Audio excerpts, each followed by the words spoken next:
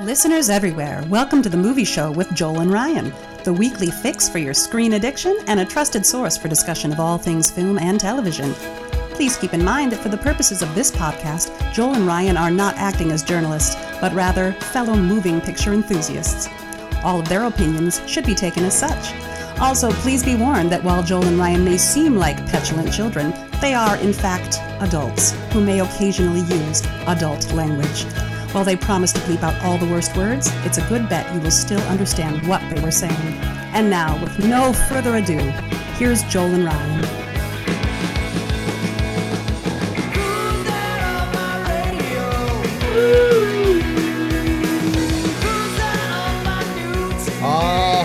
Hello, everybody, and welcome to the Movie Show with Joel and Ryan, where if your number matches our system, you might be a winner.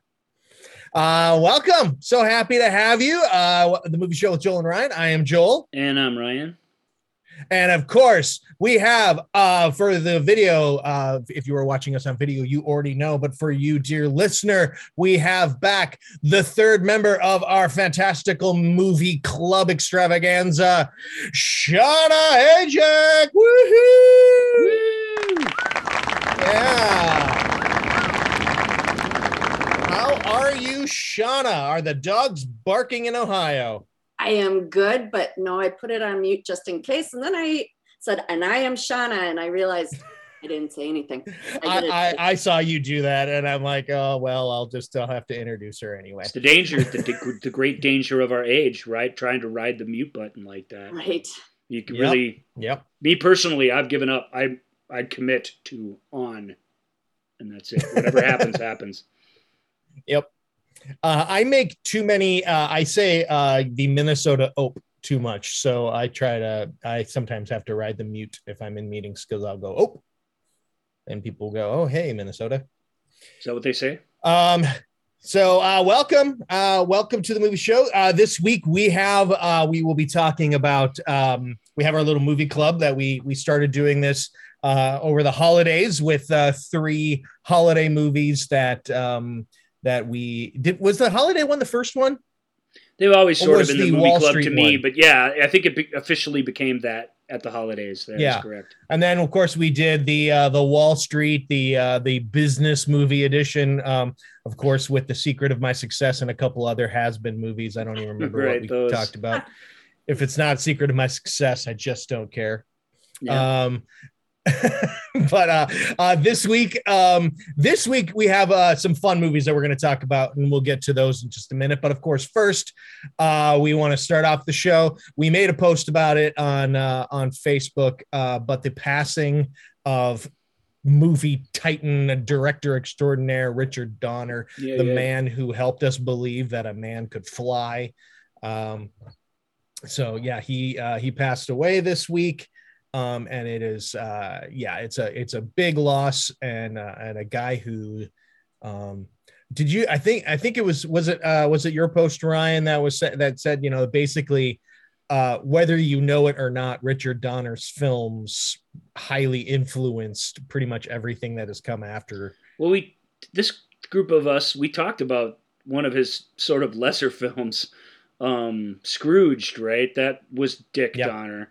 That's actually as close to he came as sort of, I mean, it doesn't take place in an alternative universe or something. That's supposed to be our world, but it's this very heightened version of like television production and city life and all that. You know, he was criticized throughout the years as being this sort of just straight commercial director with no real sense of visual style. Like you never really knew if you were watching a Richard Donner movie or not. And I kind of see what people are saying. I mean, that's true to a certain degree, but you just look at the titles, all 4, Lethal Weapon movies, which started out as sort of Shane Black's sort of darkness was in that very first one. He wrote that script. They really didn't putz with it very much, but as they went on, they became more and more these sort of zany, madcap, almost satires of 80s action movies that were all about family and connection. And you notice they were like a rolling stone that kept gathering different actors that kept continuing through to the end. That was very much his sense of family. By the time the last Lethal Weapon movie, the final credits were going on Lethal Weapon 4, the credits show everyone who worked on the movie. Literally everybody visually is featured. Until you get this last shot with the entire crew like sitting on risers, holding hands and waving to Why Can't We Be Friends, I believe is the song that's playing at the end of that. Anyway, the Lethal Weapon movies, no offense to Richard, but they get worse as they go. Partly because of that, they get looser, more fun. You get less involved in what's happening because it's all just sort of a send-up. But I think that sums him up pretty well. Superman, The Goonies, Scrooged, Inside Moves, what else? Timeline, Maverick, Assassins, Conspiracy Theory. That's a pretty entertaining film. They're big Hollywood entertainments, but they're, even Timeline came around. Like he did those with old, weird, prismatic lighting, optical effects. Like he did all these big movies with no special effects in them. Even Superman was all like tennis balls on fire being shot in super slow motion and stuff like that. They're very, and Christopher Reeve really was up on these wires, and then they make the wires disappear, but he paid very close attention to his craft, but never really gave into the artifice of film, even as he got older, and certainly had the budgets and the power to do that. And he's just a cool guy that people really loved. People who worked with him again and again and again. The Salkinds who produced the Superman movies don't love him, but Warner Brothers loved him. Obviously produced like all of his films, but a couple of them there. And he was cool. And what can you say about the Goonies? And it's like, that he was a big part of that. You'd think if Spielberg would have shot the Goonies, like it would have been pretty much the same. But you watch him interact with those people, or watch the kids in that cast like interact with him today. There's this, or last year or whenever the last time they all got together, they get together from time to time. You can just tell that the relationship there is really special. I saw something about one of the people involved with the Goonies, and I can't remember who it was, but they tweeted, "We lost the original Goonie." There you go. And I think that's so heartwarming and just reflects who he was to the people that he worked with. And he was a super high energy, boss you around, yell at everybody sort of old school director without doubt. But if you're a good person, that just outs in the course of your experience with other people. And that's what these kids all got. There's the great story about how they were all forbidden from seeing the pirate ship set until it was the day of shooting. And every single one of them, but one of them, I think only Sean Astin did not go in, did as he was told, because he didn't want to get in trouble.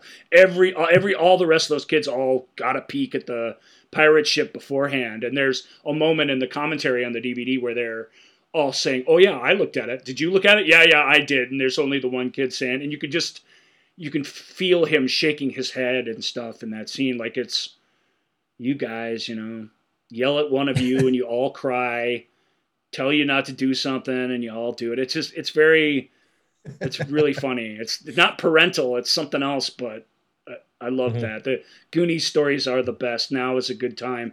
The Goonies is a big summer movie, and now is a good time to revisit that and revisit those little extras and stuff, whatever's offered streaming or wherever on your shelf.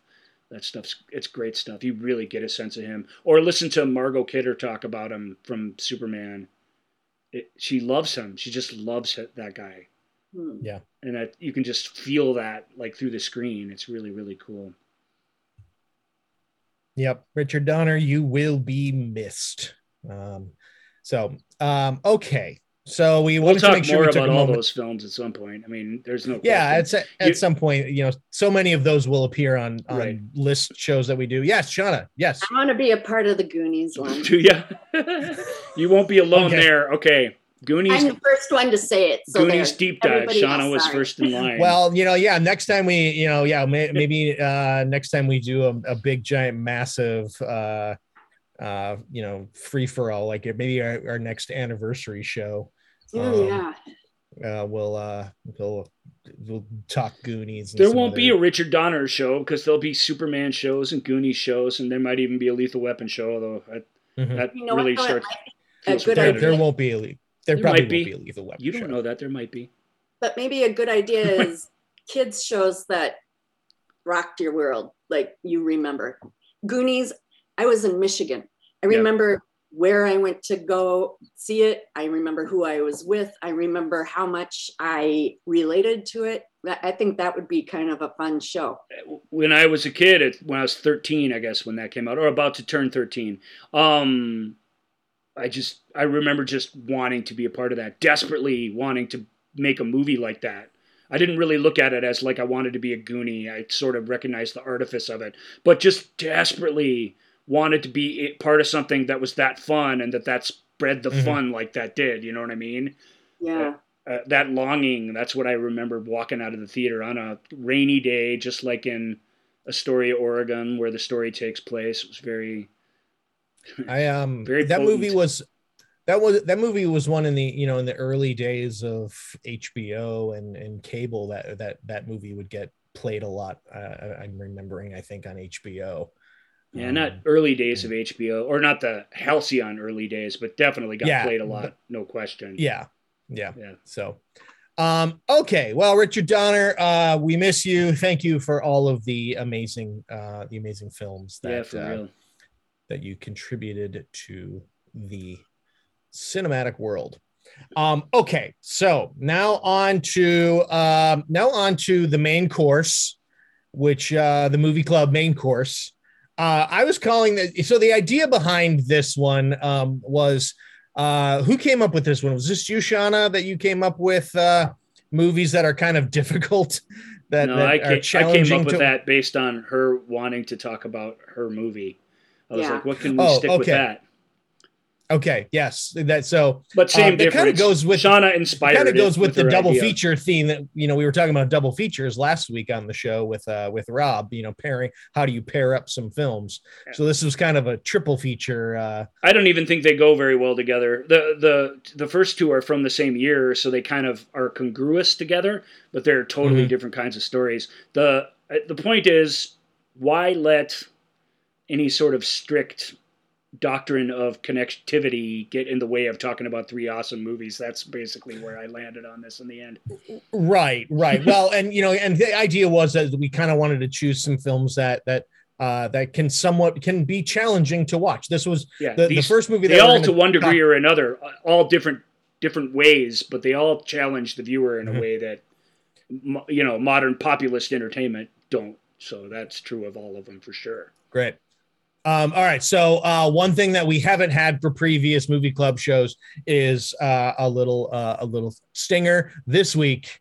Oh yeah, here it comes. The first rule of movie club is you talk about movie club. The second rule of movie club is you talk about movie club. Thank you, Brad Pitt. Yeah, thanks. Thank you. We appreciate. How did we get him to do that? I had, it was one of those things where I had to call in a favor. It's like I probably should have saved it for like charity or something. But Brad's a good guy. Usually if you, if you ask him nicely, he'll usually record something for you. So we thank you. We thank you, Brad. Very cool. We thank you for taking time out of your busy schedule of being ungodly handsome to record that for us. All right. So the movies that we were going to talk about. So we're going to, I'll give you the three titles that we're going to talk about today, dear listener. And the first one is the movie was chosen by Ryan from 2013. It is Prisoners. The second movie that we're going to talk about is also from 2013, and that is Nebraska. And the final movie is 96? 95 is 95 is Dead Man Walking. So three films that have Prisoners and Dead Man Walking especially have subject matter that is incredibly challenging. Nebraska is a movie that I find. I think it's a delightful movie. We'll get to it when we talk about it, but it also to me is a challenging movie to view. But let's talk about Prisoners first. This one was Ryan's choice for Shauna and I to watch. Well, just I'm interested. I have a lot to say about Prisoners, as you can imagine, but I'm interested in your impressions. I assigned you guys to watch it, and neither of you had seen it. And correct. I know that it's sort of a mean movie to make your friends watch, especially your friends that are parents watch. Like I knew all that going in, but I figured it's good. It's really, really good. In the end, they'll be glad they watched it because it's awesome. Mm-hmm. But maybe I'm wrong about that. What was your Shauna? What did you think of Prisoners? There was a fantastic little on our text thread when we were talking about it, that Shauna's just like, oh my god, I just got to the part where Jake Gyllenhaal is at the finds the basement with no stairs. The basement with no stairs. Yeah. Oh my god! And Ryan just wrote, I have nothing to say at this time. I can't even inject anything in the middle of the movie. Yeah, it was a really wonderful Shauna moment. I loved that you sent that very much.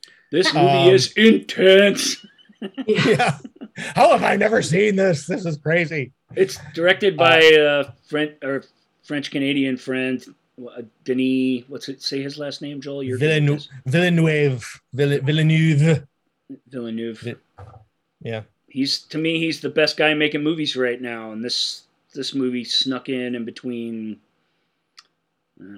Doesn't really matter, but it came out right before Arrival, I guess, and right after the other movie he did with Jake Gyllenhaal, which is another challenging movie to watch that I didn't make you guys watch. So don't say I don't do anything for you. Other one? What's it called? For Ryan, sorry. I can picture it. It is. I'm finding it right now. Night. What is it? Let's see. Which one? There's Arrival, Sicario, Enemy. Yeah. Enemy came right before Prisoners, right? Yeah. Enemy. Yeah. Prisoners and Enemy came out at the same year. Sicario is a challenging movie too. I mean, he really.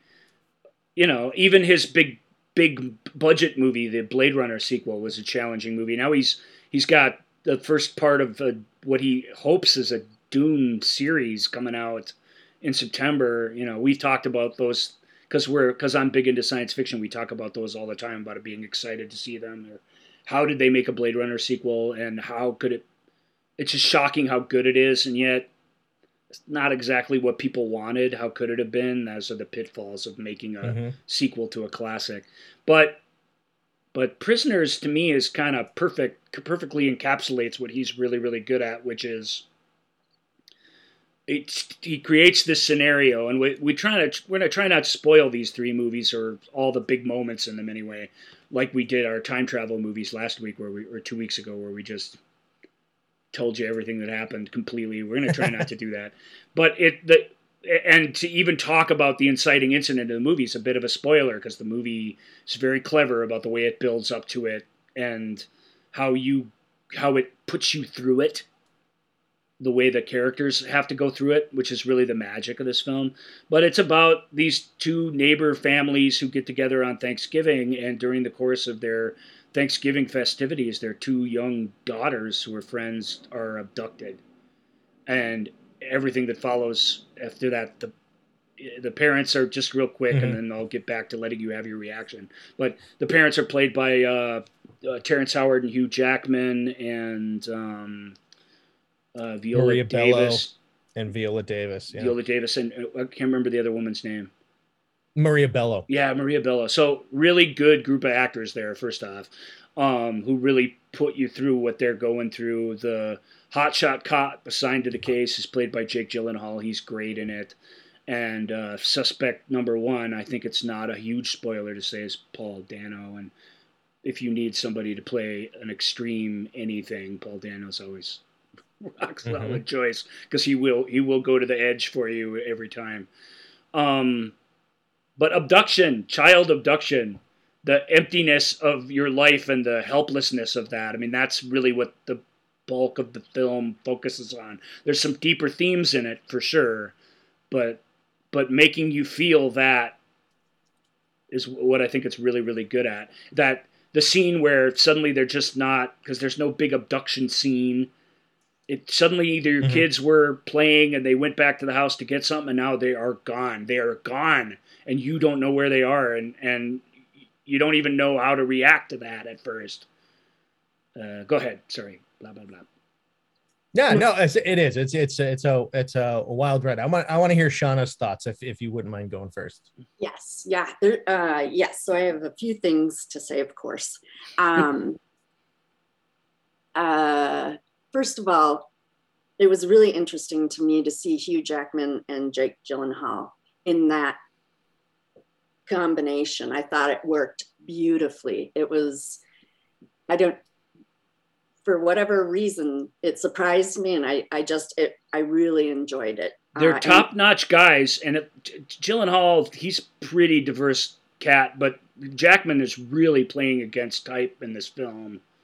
Jackman is, and Jake Gyllenhaal, his tics and mannerisms. Mm-hmm. I read a little bit about that, and I don't know how he did that. How you can have a tic that comes off so uncontrolled by somebody who doesn't have that tic without thinking about it while he's saying his lines and all of that. I mean, watching his performance in this was, for me, very enjoyable. I just was amazed. Yeah, he's fantastic in it. I agree.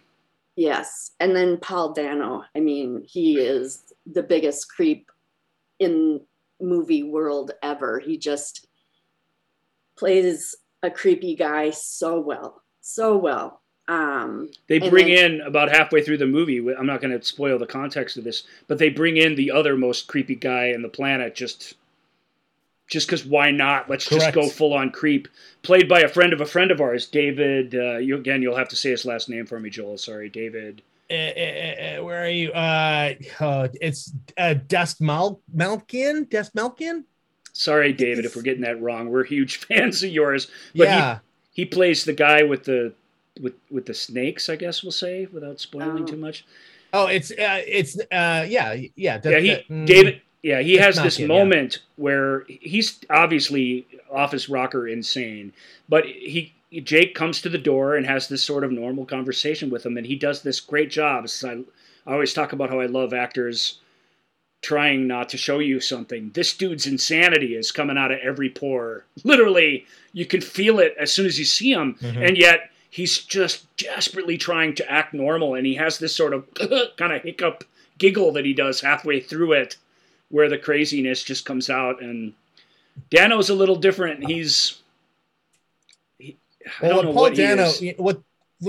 great about Paul Dano is I believe he's a guy who understands that he has essentially a baby face. He has such this round, youthful look. He's going to be 70 years old and he's still going to look like a kid. Right. And yet he is also an actor willing to go to these very dark, disturbing places, and just comfortably live there. And so as an actor, being able to do that and let that come out and having it in that package is really really fun. It makes it no matter where he's playing, whether, even in something like Swiss Army Man, it has to do with his understanding of what his appearance is, just what his looks, what that conveys on, through a lens, and then manipulating that to kind of subvert what you what your initial, emotional reaction might be. Because he's not like this super handsome guy, but he's certainly not ugly. Right. He has the look of an innocent, of very earnest. That there's just something about his countenance, about how what he looks like is very earnest. But rightly or wrongly, Hugh Jackman's character gets it in his head that this is the guy who did it, or if he didn't, that he knows something. He's a creepy guy who drives around town in an old blacked out Winnebago that they saw on their street that day. He listens to the creepiest 70s song, I think, of all time, Put Your Hand in the Hand of the Man by the Oceans, which I always thought was creepy, but it's this innocent, wonderful Jesus movement song from 1971 that's always playing on his old 8-track player or whatever, just like on a loop. I think it's really interesting that, like, if you look at him in There Will Be Blood, and he plays twins, that one is a very simple brother. A very understated performance, too, as that part. So. Yep. And then his twin is a crazy evangelical minister, but they're both, believable on the surface in the way that he presents it. Right. And it's the same with this. On the surface, he's playing this guy that to everybody that's been watching the movie, I would assume he had done it. But it's a fair assumption. I mean, it's the most logical assumption. Right.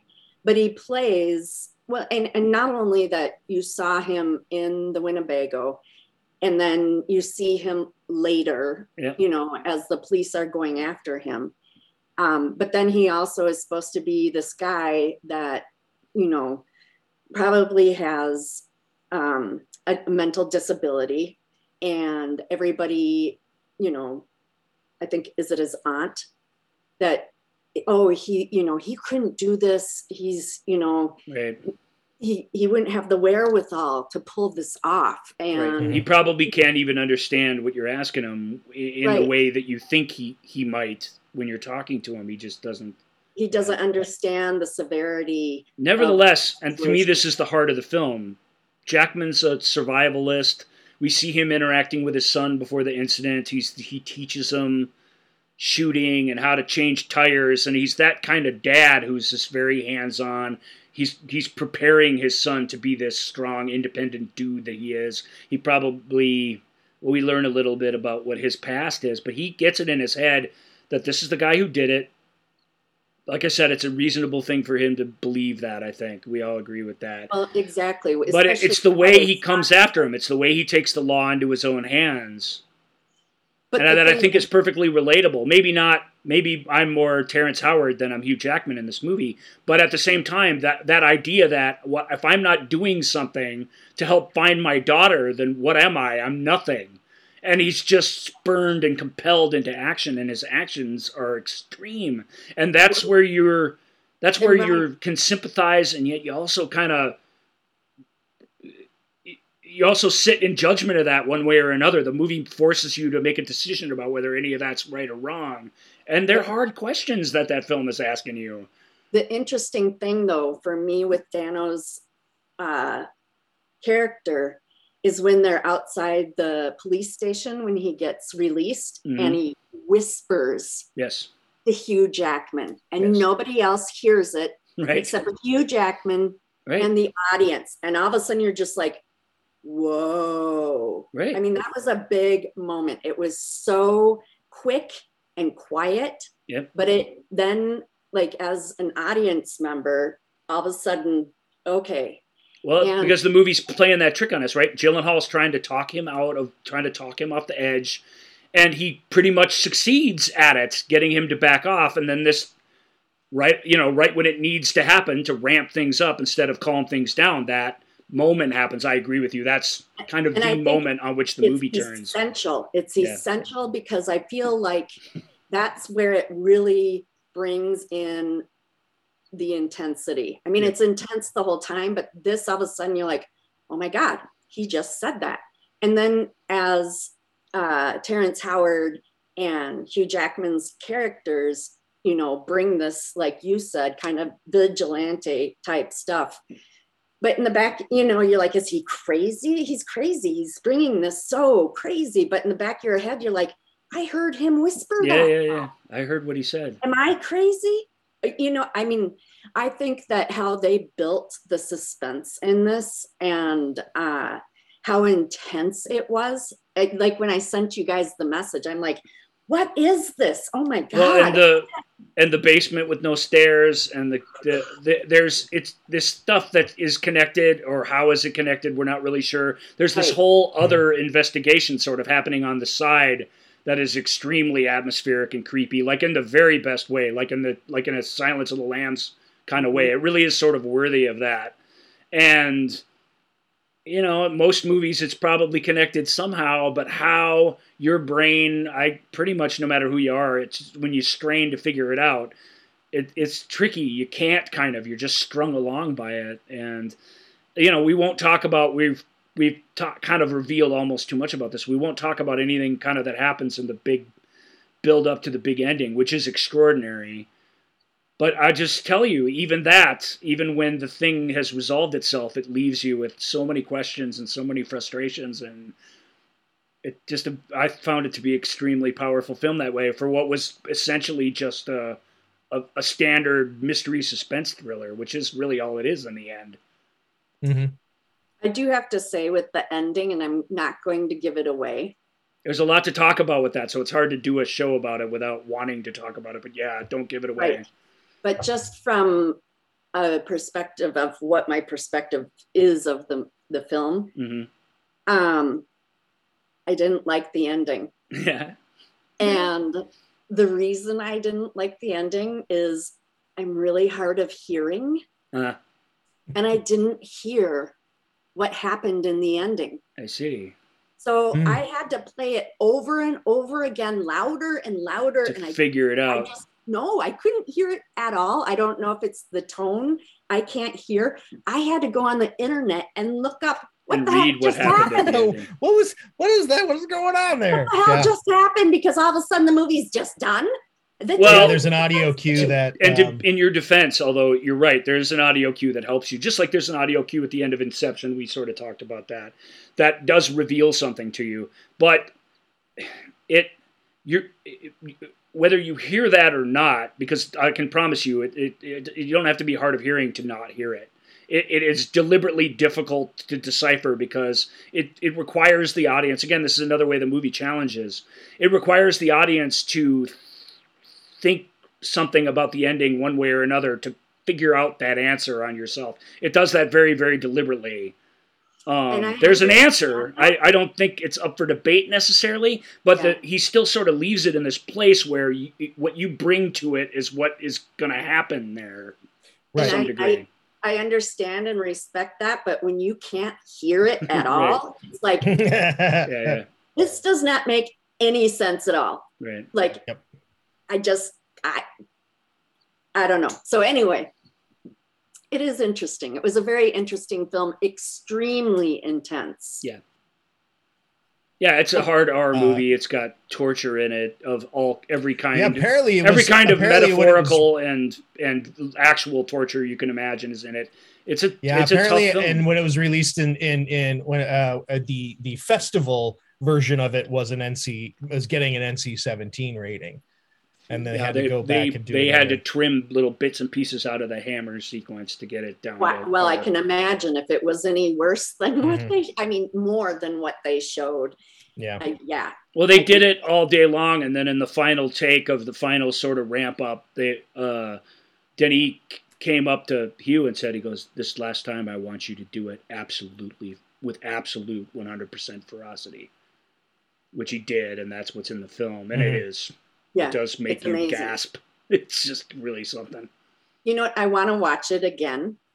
Mm-hmm. Well, that's a sign of a good movie. I don't think Joel likes the movie, which is why he had you go first. I did not. You could just tell from his reactions that he didn't like it at all. But so, Joel, was it hard for you to watch? Well, I mean, the subject matter is difficult. Obviously, it's it's difficult. Having a 10-year-old who my 10-year-old has a genetic condition which makes him predisposed to trust strangers. Yeah. Right. It's so that, so yes, that was incredibly difficult. That was difficult to watch, or difficult to process the plot line through that. That being said, I didn't care for the movie. I thought that it was just red herring after red herring. I thought that Hugh Jackman went to the I'm yelling loudest, so that must mean that what I'm saying is important. Yeah, I think that's the director's vision for the character as much as anything. Mm-hmm. Sure, and I get that. I thought, but that, you're not wrong. That is yeah, what it is. Terrence Howard and Viola Davis are criminally underused. I think Howard has his moment, but I think both the wives are both the wives. Given the caliber of the performers that they have, they're from a script standpoint, they're not utilized very well. I would agree. But I gotta say, and this has nothing to do with the fact that Loki right now is in the zeitgeist because of the Disney series and the whole Marvel universe, etc. But take all of that away. Mm-hmm. You name your detective. You name a character Loki. Right. That in itself is a giant. You're okay. Loki's the trickster god. So what am I seeing here? What you're just waiting. Loki was the final Norse god to take on the job of protecting this child from a Titan that wanted to kill him after his father and brother had given up. That's the parallel between the story. That's why his name ended up in there. It's a Norse god thing and not a Marvel thing, obviously. But no, I know that. That's why I'm saying remove any knowledge of the Marvel universe and just go off the knowledge of the Norse god. There's a parallel to a story that Loki goes through that the character is going through literally the same thing, and that's why he's named that. It's a weird name, even when I started watching it. But are we still talking about Prisoners? Is there a link between Loki and Prisoners? I'm lost. Yeah, the character's name is Detective Loki. Name is Detective Loki. Thank you. So I'm like, if you're gonna go, I hated. But I think absent the Marvel universe, that name is not a problem at all in that story. So yeah, I can't really set it aside like Joel's saying. But I hear what you're saying. On the nuts is what it is. It's on the nuts. Little much. But that story, that Loki story, again, regardless of if there is a whole Marvel universe, take the Marvel universe, Loki is the trickster god. That story of Loki defending this child, blah blah blah. That is a lesser known part of Loki's I don't Norse think so. mythology. I don't think if you study Norse mythology it is. I think to an average person maybe it is, but I think again, absent Marvel, to the average person Loki has no meaning to most folks. Sure. Which is why I think when this was written it probably was an innocent enough thing. Certainly not a deal breaker in any case, but and then the biggest problem that I have with the film, and this could just be me, I look at Hugh Jackman's I shouldn't say Hugh Jackman's, but his character Keller Dover's. Mm-hmm.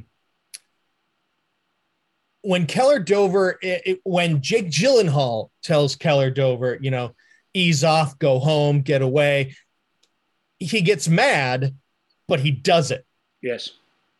When a simpleton, a person who is cognitively disabled, someone who is not quote unquote normal,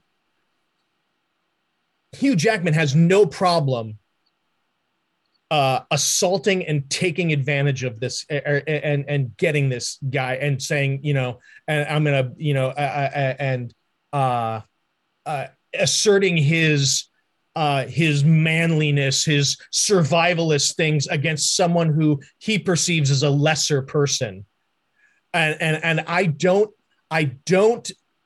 feel that it's just, well, this is a father doing what he's doing what he has to do. It is a bully picking on someone who he knows is weaker. Right. That is absolutely a part of it. I agree with you.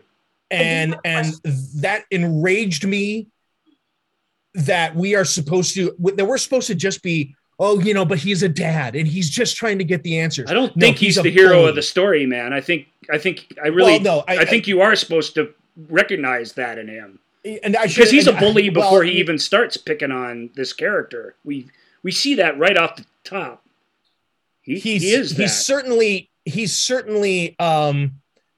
one of the main protagonists. Yeah, but again, and I really, we're again. I don't disagree with anything you're saying. I think that's spot on analysis of him. I have a question. Excuse me, Joel, and I appreciate what you're saying completely, but maybe up until Paul Dano whispers something to him, yes, but I wonder, and I'm just thinking. Mm-hmm. Paul Dano was in the RV, and his son, or Hugh Jackman's son, was saying, "Dad, this guy was in there. This is what happened." Telling him that. We don't know that Paul Dano was in the RV. We don't. It's true. They never show him in the RV. Okay, but we don't know that Joel's yet. Right. That's a really challenging thing about the film. I agree. We think he pretty much sure he is, but is he? We don't know that. It's true. We don't know that until the cops go after him. And then they find him in the RV. They find him in the RV. Not only do they find him in the RV, but he drives, the way he's acting. Yeah. And everything that Hugh Jackman knows from the circumstances and the RV, and then the cops get him, and then he does all of this. I think he's already thinking, I don't think that what you're portraying is real. Right. And then when Dano is released and he whispers that to him, with the person that, that Paul Dano's character has presented as being, and I don't know how to ruin the thing, but having some knowledge that he hasn't shown before. I don't want to be disrespectful to, the character that he presented. Simple, not, he acted like he might be a third grader in his mental awareness and everything. And that's how he's treated. But I think Hugh Jackman from the very beginning thinks it's an actor, doesn't believe it. Yes. So is he a bully? Absolutely. No Otherwise doubt. As well.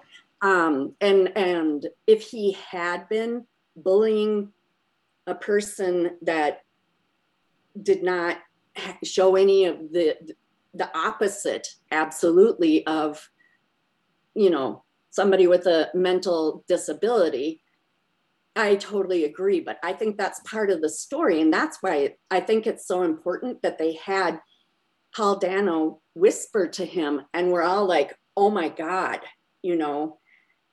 But then the rest of the movie. But Joel's not wrong. I mean, I get Joel saying, I can't even go an inch with this guy because of what he is.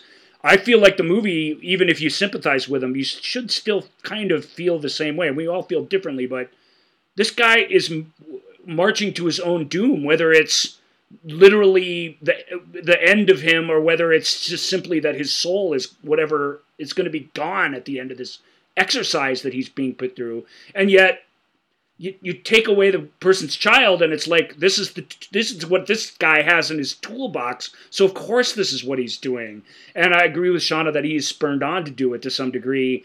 I sympathize with him, but I don't approve of anything he does. I mean, I want to make that clear. It's sure. And I don't think the movie expects you to. I think it expects you to be really repelled by the abduction within the abduction story that we are all a party to. You see Howard, he's also a parent. I mean, to me, he does come through on screen because he has that moment where, and I don't think it's out of weakness. I think he just is a moral person who can't stand this under any circumstances. The film represents that to some degree, and that's what I liked about it. That's the quandary. Where do you land here? Even if you wouldn't do this, where are your sympathies throughout this whole thing? It's tough in that way. That's where the movie, I think, is at its toughest. I agree, and I think that's the point of it, is what you're bringing up, Joel, is, this bully, and Ryan, what you were saying, Hugh Jackman goes to crazy extremes. He does. To the point where, as an audience member, you only heard Paul Dano whisper that. That's really the only thing that you really saw him ever show of that side. So I would be watching these extreme torture scenes and thinking, am I crazy? Did I not hear Paul Dano do this? Because I am so repelled by this. Right. I mean, it was like an internal struggle, like, for me too. But Joel's a good person. I can see why you're just repelled beyond the line of being able to be into a movie. I get it. I get that. It won't be for everybody. It's an extreme film. That was the point of it, for sure. He's but I think the movie's more on your side than you think. That's all I'll say on that. I really do think it is. I felt like he was, I guess I felt watching it like, I felt like we were supposed to like be rooting for him. And I'm like, this is I wasn't. Gross. I mean, I wanted him to find his daughter. That's where it's complicated. You get where the motivation comes from, but I will also say I did not like the ending as well. I didn't like it for different reasons. We'll talk about that when the curtain comes down. Yeah. We really can't ruin the ending, or there's no point for anyone to even see this. So because I think that, but aside from my personal feelings towards the movie, it's executed wonderfully. Yeah. It's moody, it's dark, it's got the use of frankly of weather, I guess, for lack of a better term. No, I agree. The atmosphere that all of these things create. To me, there's a radio at the beginning. There's a radio broadcast where they're talking. The radio's on briefly at the very top of the movie when Hugh Jackman and his son are in the car. That's talking about the weather forecast and stuff like that. And it clicks up, and you kind of clock what they're saying. There's a scene later on with Jake Gyllenhaal driving at a high rate of speed, and given everything that has happened in this movie, I'm just that to me was the most nerve-wracking part, knowing because of the weather. Right. And I'm like, and then I realized, oh, that was awesome. That was great. That feeling, and the understanding after the fact that the reason why I was so into that moment was because of this little weather blurb early on in the film. Mm-hmm. I'm like, oh, that was great. I love that. That was awesome. Thank you for that. Yeah. But yeah, I mean, it's got Roger Deakins shooting the thing. It was beautifully shot. Just the establishing shots, the dam and the factory, the sense of a very real place. Oh, that dam shot, that shot coming over with it. Oh yeah. Coming over the river. First units don't shoot their own establishing shots. That's really, really unusual. And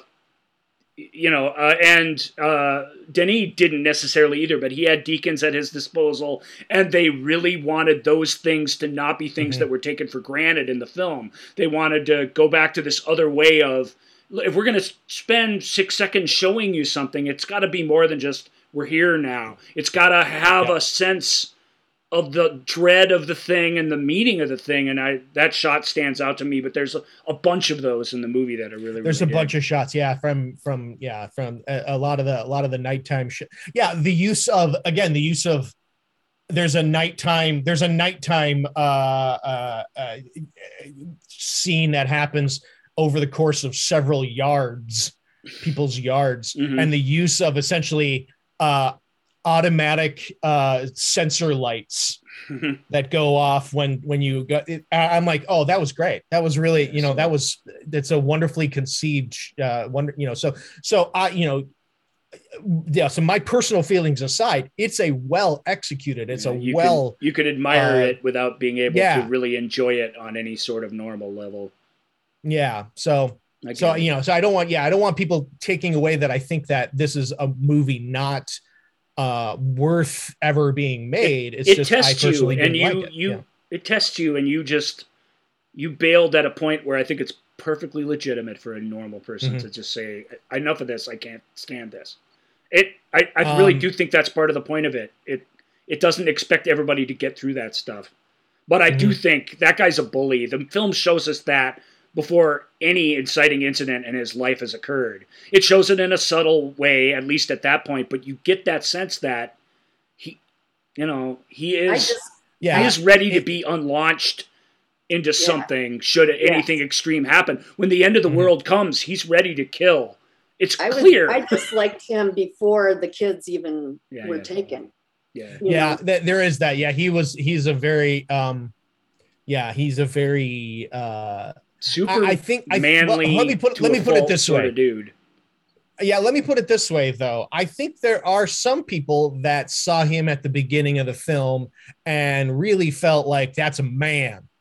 Oh, I'm sure. There are a lot of people so like that. It was, and so that it's, you're not wrong. But all right, last thoughts on The Prisoners before we move on. I think we summed it up. Anyone?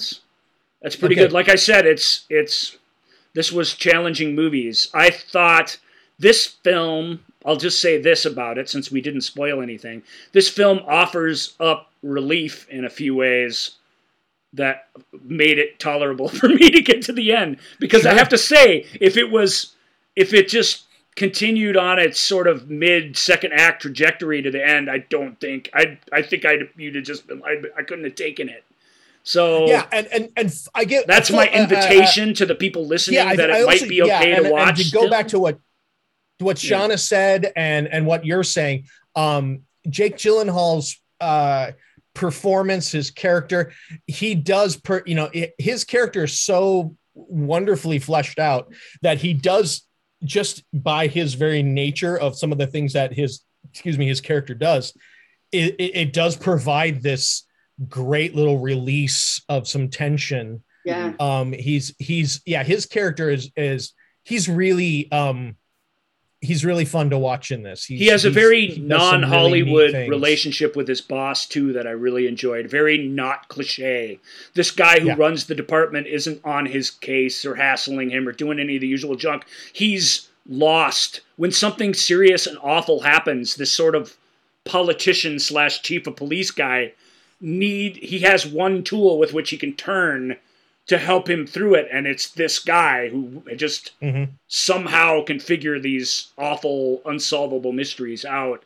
I liked that too as a sort of side thing that was neat about the film.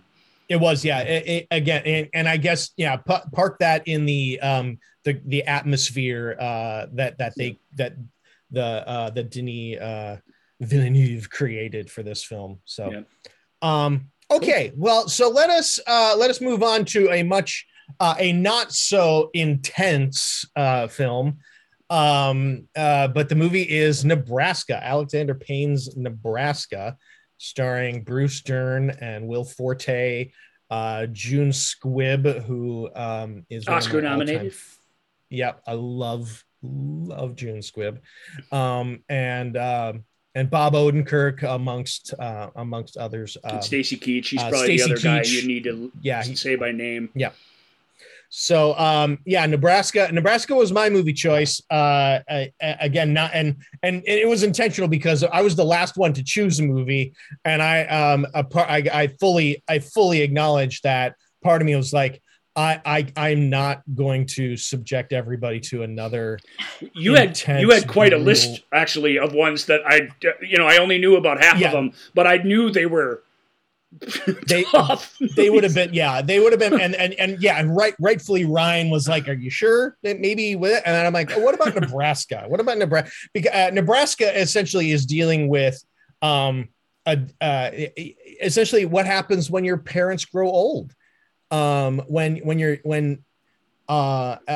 watching, your own, your own life kind of is, you feel maybe like you're spinning wheels and your parents are getting elderly. And in this case, Bruce Dern plays a guy who, we come to find out that he hasn't always had the strongest relationship with reality, but it's certainly in his older age. We meet Bruce Dern walking along the highway. The fantastic long opening shot of him walking up what looks like some sort of entrance ramp, kind of he's literally walking to an interstate of some kind, Montana, and the slow approach of this police vehicle behind him. That, how are you doing? Do you know where you are? Where you're going? He points. Where do you live? And he points back behind him. Wordless performance by him. It's genius opening. And in black and white. It's black and white scope. Just real quick, and then I'll let you continue. I'm sorry, but Alexander Payne wanted to make this movie for a long time. Wanted to make it in black and white. Nobody'd let him make it in black and white. So he had to wait. He had to wait until after he made Decemberist, because that was such a big hit and so acclaimed that it gave him the clout to basically do whatever he wanted on his next film. And this was your, here you go, son. Here, make whatever you want. It's always telling to me, because accomplished directors, if they're lucky, at a couple points during their career, but at least at one point, they hit that place where they're on top of the world and they're let to do whatever they want. And Alexander Payne, whatever he does in the future, this was his moment and this is his film, and I think it says a lot about him that this is what he picked. He said, he had Sideways, and that was this big critical and awards darling, and then Descendants. Descendants? Yeah, Descendants. Correct. Was a solid critical and box office success. And so, you're right. It sort of all hit at the same time as the awards were coming in for Sideways. He gets to release this other film that does really well and it's really popular. And so then he turns around and is able to make the way he wanted. They still test audienced it before they would let him do it in black and white. Like, they had a big deal. It's like, just let once in a while, just let it's not like he wrote some impenetrable mystery of a script. Let him just do his thing. Well, of course, he didn't write the script at all. This is one of the few ones few movies that he's made that he didn't write. Other than, a couple tweaks here and there, apparently. Yep. But the idea is you have Bruce Dern is an older man who believes he has to get to Lincoln, Nebraska. We can say why too. I mean, he believes he's won the lottery because of one of those publisher things he's gotten in the mail that says he may have. He just, as the prophetic line, he just believes the things that people tell him is what his son says about him. And he gets single-minded about getting his $1 million in a way where he cannot be stopped. Yeah. And he's kind of he's pretty angry in his old age. He is, he's frustrated. He's a guy who, has always kind of given in to drink. Not really there. And Will Forte and Bob Odenkirk play his sons, but Will Forte is sort of the main son. Where are they from? They're in Billings, Montana. Is that Billings, Montana? Billings, yeah, the biggest city in Montana. That's not saying a lot, though. But Odenkirk is the. I mean, it's saying something. It's where the local television station is. Odenkirk plays the anchor on Billings News Tonight. Yeah, he's a guy who's getting a shot now, and he's Will Forte sort of feeling like he's like, my brother has all this other stuff on his plate. My dad is Not going to stop till he gets to Lincoln. So, yeah. And so he's like, well, let's just take him and get it out of his system. Because they're like, Dad, you haven't won $1 million. You don't know what you're talking about. And he's like, but this says I have the paper. And he's like, okay, well, let's go. You know what? Let's go. It's essentially calling his bluff to the, to the most doesn't happen extreme. all at once. It's several different picking him up at the police stations and, but eventually it's not the worst idea in the world. Fine, Dad, let's go to Lincoln and get your $1 million. Like, if that's the only thing that's going to keep you from wandering out of the house at night, out onto the highway on foot in Montana in the winter, then yes, let's go to Lincoln together. I'm willing to do that for you. Yep, and June Squibb, who plays his wife, has just long given up. She's just like, whatever. I don't know whatever. What do you want me to do? I can't. He does. Yeah, what do you want wants. me to do? He just I can't stop him. Their home in Montana. All the homes really featured in this are so wonderful in their own way. June is fantastic in it. I mean, they're the kind of couple they are on screen is because they don't have a ton of screen time together. Thankfully, they get more at the end when you least expect them to. But in the early goings, it's just a very believable family unit in a kind of wonderful way. Even though it's a pretty stylized movie, the stylization isn't much in characterization. I would say it's more in the visual telling of it all, which is neat. So it's this mix of very earthy performances with very showy cinematography and stuff, which I dug. I like that they don't show a ton of their couple, in the beginning, because he's this guy that keeps disappearing and trying to get to Nebraska on foot, and they're picking him up constantly. And she's like, I'm done. And, she's salty and crabby and I'm done with him. And if he decided he wanted to be a millionaire, why couldn't he have done it earlier and worked for it? It's the stuff that you're like, wow, she's crabby, but yeah, she makes a lot of sense in the beginning. You know what I mean? It's like, yeah, everything she says seems really super well earned. The two brothers never show up at the house if they're not bringing over or bringing away laundry. I found that very telling. There's no conversation about it, but you see it more than once, which shows you sort of the nature of their connection there. It's, is still this very, going to mom, so she's going to bring all this laundry. I don't know why I think that's funny, but it's awesome. I'm a little removed from that, but not too far removed from having that kind of relationship with my own folks. So I kind of get it.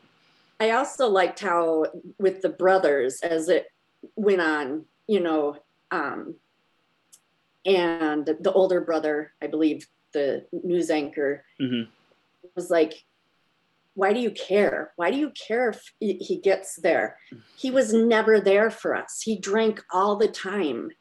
He never did anything for us, and at first the black and white was kind of like, what the hell, what's going on? But it drops away and it gives kind of a starkness to it that I really enjoyed.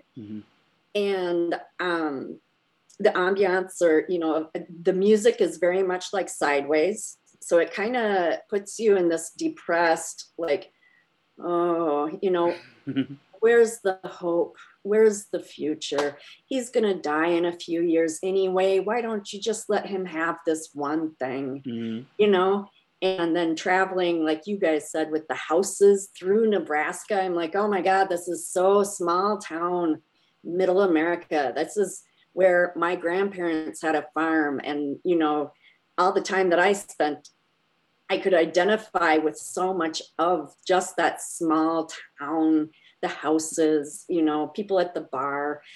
And at first it would, when I would kind of be watching it, I could feel myself just kind of becoming depressed. It like brought me down to this level, but then I kind of leveled out and I was like, okay, here we go.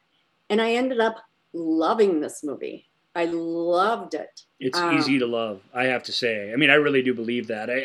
I think in that way, it's not very challenging. I think if you have an open heart approach to watching these stories at all, this one should get under your skin because it's the dumbest adventure movie of all time, really. You could call it a road trip movie, which it is, but it is a template of an adventure movie, and they go through these trials and tribulations and things. But what really happens is this family unit, mostly it's a father and son thing, but it really is the whole family in the end. Because of these challenges and because they've gone out their front door and hit the road to one degree or another, they've taken on these new things in their lives that have brought parts of themselves out that they're not used to seeing from each other. And they truly get to know themselves this way. The father gets to know his son in a way that he wouldn't otherwise. Certainly the son learns more about his father than he had ever known or would have ever known if they hadn't done this. Like, there's that aspect to it that I find super, other than just the comedic beats. And I think what you're talking about right now is the point of this movie. Right. And that's what I enjoyed about it the most. And it wasn't even figuring out about the sons. It was figuring out about this guy. Okay. Mm-hmm. You know, he believes anybody.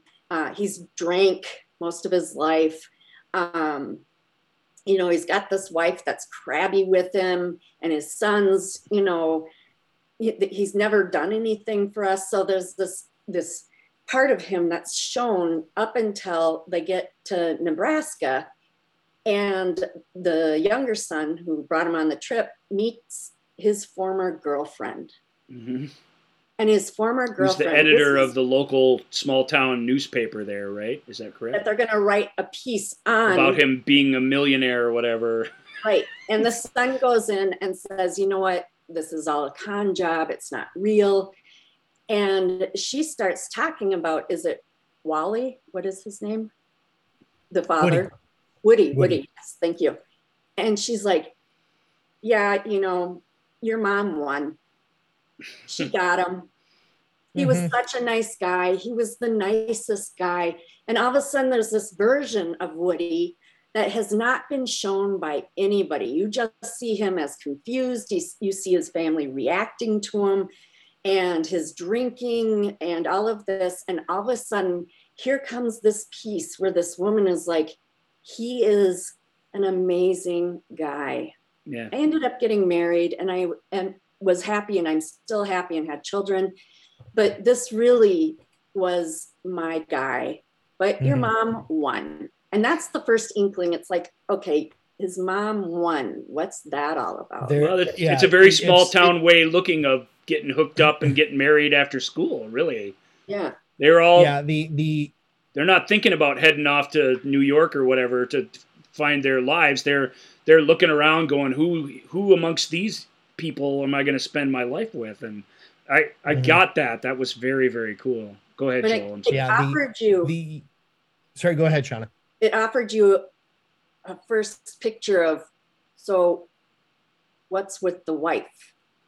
You know what I mean? It gave you like a clue, like, oh, okay, maybe. Well, and and then I'll let you go, Joel, but that, without spoiling the exact moment, but there's a moment where Woody's wife, she doesn't have to do this, but there's this moment where they're being come at by a lot of different factions and things, and it's her that steps up and makes the case for him, sort of makes the final case for him in a kind of amazing way, which is neat. Let's come to that though, Ryan. That's later. Yeah, I don't want to get ahead of it because there's just so much here that goes into it. Sure. Yeah,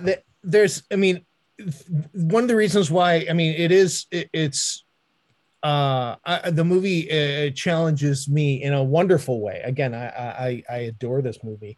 It is I sort of have a similar relationship in the sense that, I think I know my parents, and then now as I'm an adult here, I'm still finding out all of these things that no one ever, they certainly never talked about, none of their friends, and you like these little nuggets of who they were in the before times, in their youth and their, when they were in their teens and 20s and stuff. And it's like, you just sort of like, the lenses of how you view your parents just keep changing.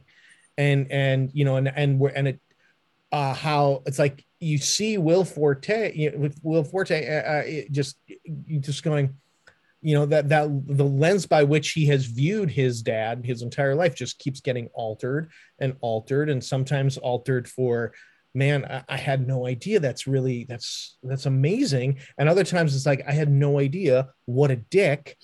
Right. And it's, it's that constant, and I think, when I first saw this movie, years ago, I really connected to that as a how I view my relationship with my parents. I didn't know that my mother was married to someone else before my dad until I was in my 30s. Wow. When I stumbled across my mom and dad's marriage certificate, and my mom's maiden, the name of my mom's name was not her maiden name. And I'm like, what is this? And she goes, oh, you know about Marlon. And I was like, I do not know about Marlon. And so it's like, oh yeah, I was married to Marlon. And she had told me this whole story as if I should know it. And, Sorry, Mom, and did it I was miss that family dinner that you told everybody?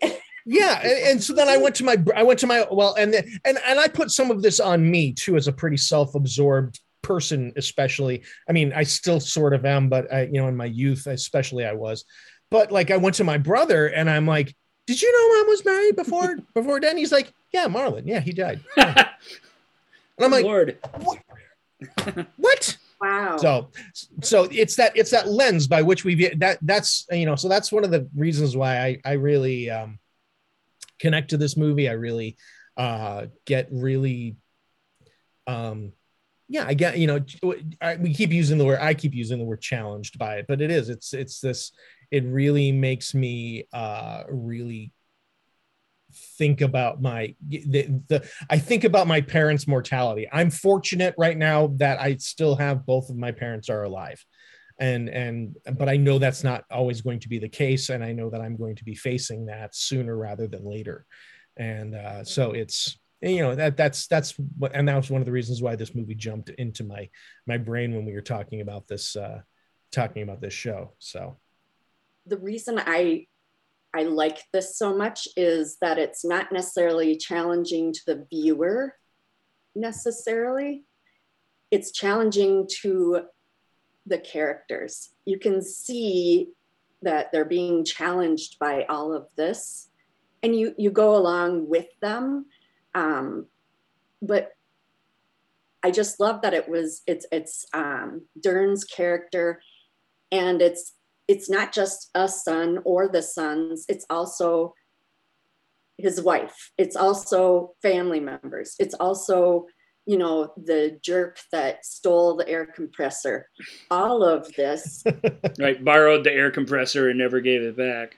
Right. Mm-hmm. That's the middle act of the movie, which we talked about the newspaper article, which is important, but they're driving by his old hometown, and hey, Dad, why don't we stop in and see your brother? And we haven't been here in a long time, and he's just why? He's like, doesn't get it. He doesn't understand the novelty of that at all. But of course, he shows up.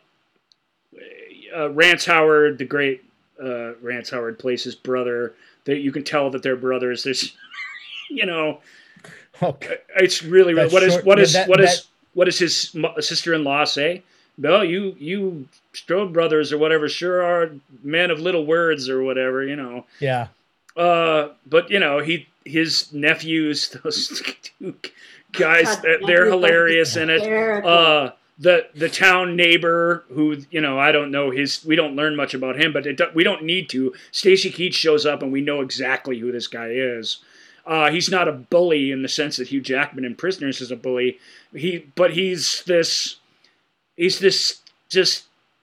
bully. He is a bully, but but in a different way. He has a certain amount of charm, and he sort of charms his way into people. Slimier. Exactly. He's a bully in the sense that he's always been, king of the mountain. Right. of Exactly. this small little mountain. And remains so of the small little mountain. Yeah. And it is the guy whose same jokes you have to listen to every time he comes to the bar, all that stuff. I'm just saying we've talked about a certain kind of bully. I want to make sure this dude isn't confused with that. He's not a beat up kind of guy. It's I'm going to remind you that I once threw a touchdown in this game. Right. And I'm never, ever going to accomplish anything else, but I'm going to keep reminding you of that for forever.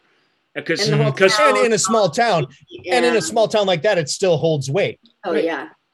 Yeah. As Stacy Keach's genius in the film, him and Bruce Dern are the yin and yang of acting styles, of just everything. It's really brilliant casting by everyone involved. And again, this extended family, I'll let you guys talk about the details about it to the degree that you want to, but without spoiling too many of the reveals and bits and moments, it's these interactions really in the center of the film that are the most important thing.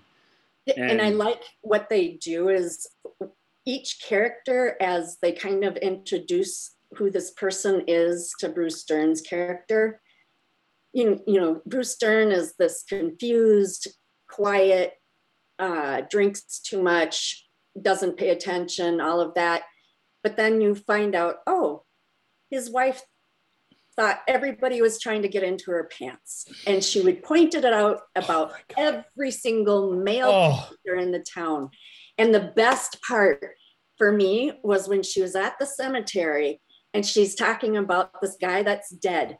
And she's like, he wanted to get in my pants too. And Will's character walks away and she lifts her dress and is like, now, don't you wish you wouldn't have been talking about the wheat so much? This is what you missed. This is what you missed on. Hysterical, but this buildup of her, and you realize, oh my God, listen to her and the way she talks about everybody else, and is just, why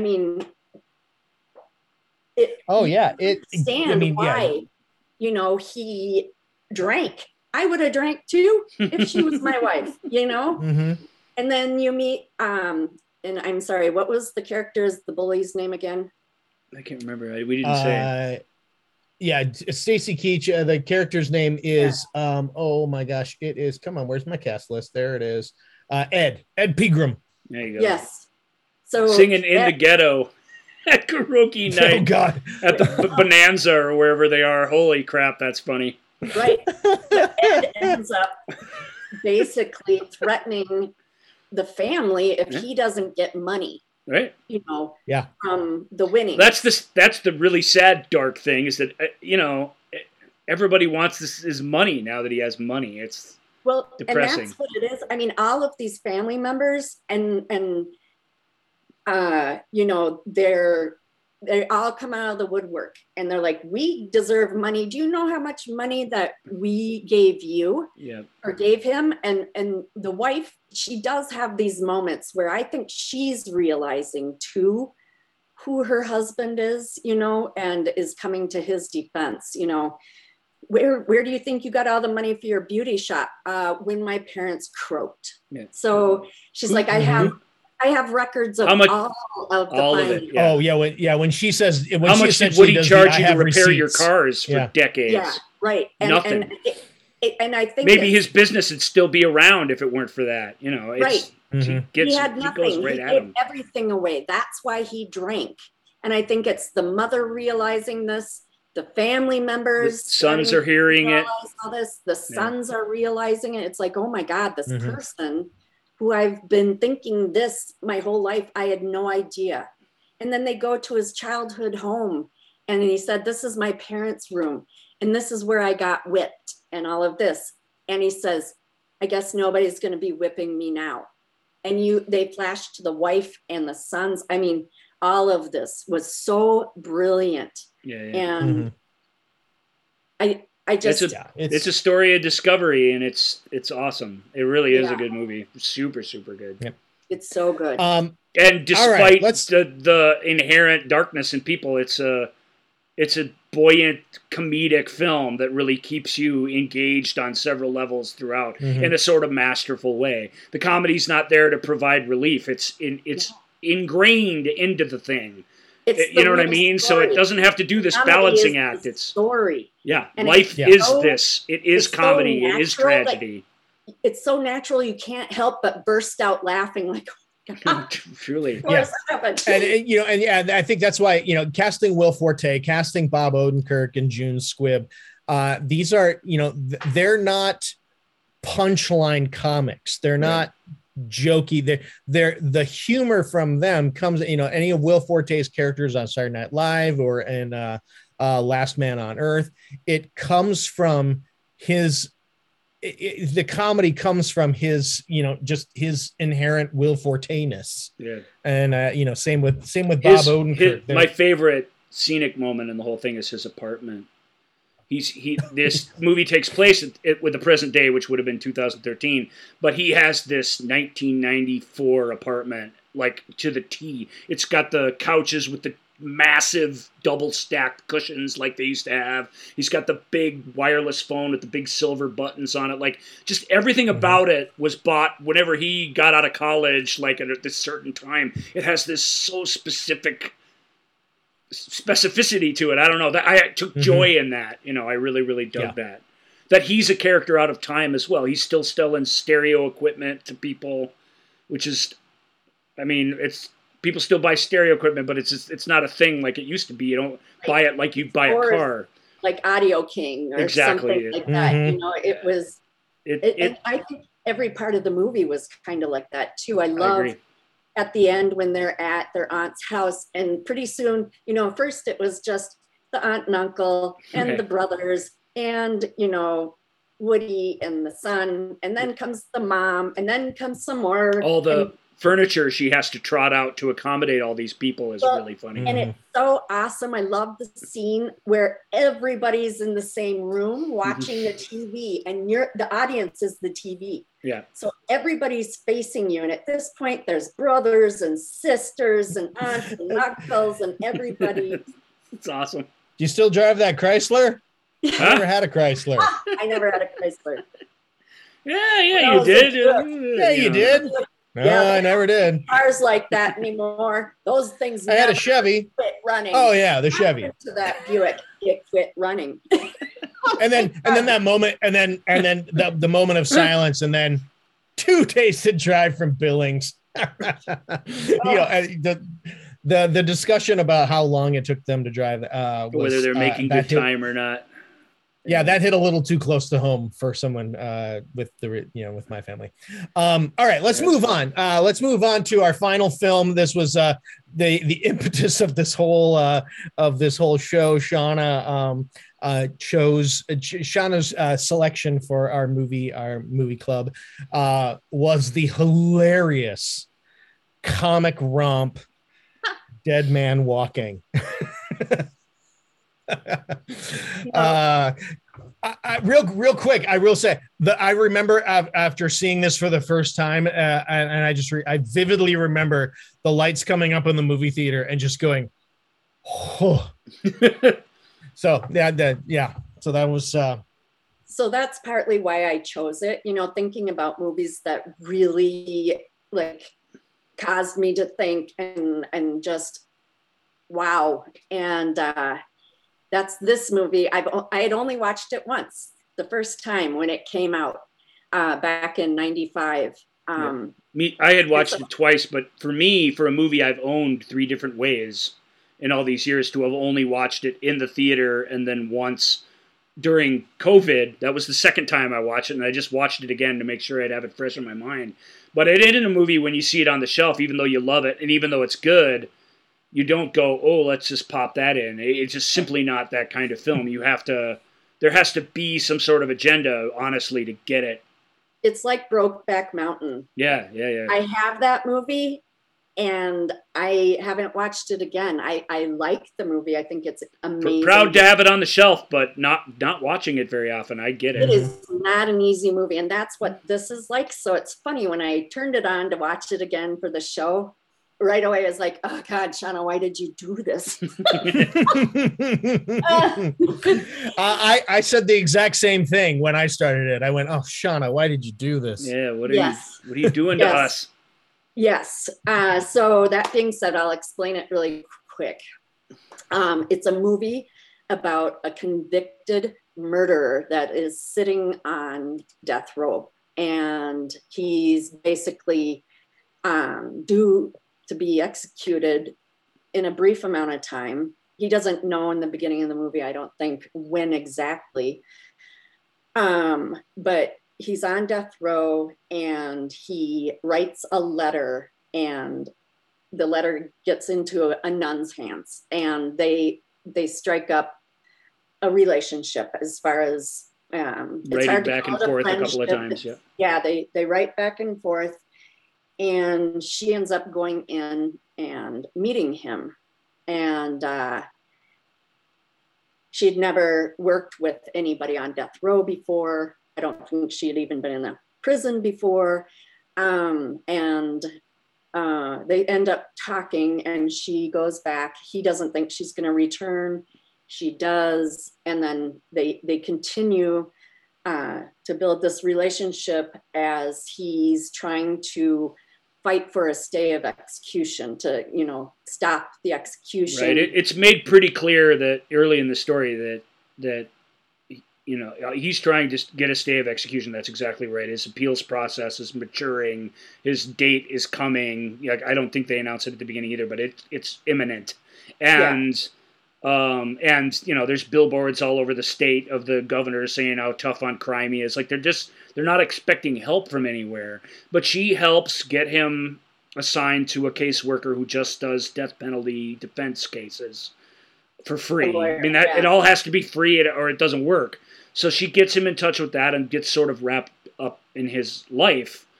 But it's made very clear in the film. Even the lawyer says, she's like, well, I don't think it's okay that he should just be set free or anything. And he's like, he's not going to be set free. He was there. I mean, that's established. This is really about whether the state's going to kill him or not. It's really all it's about. This is really just trying to get him life in prison instead of being executed. That is it.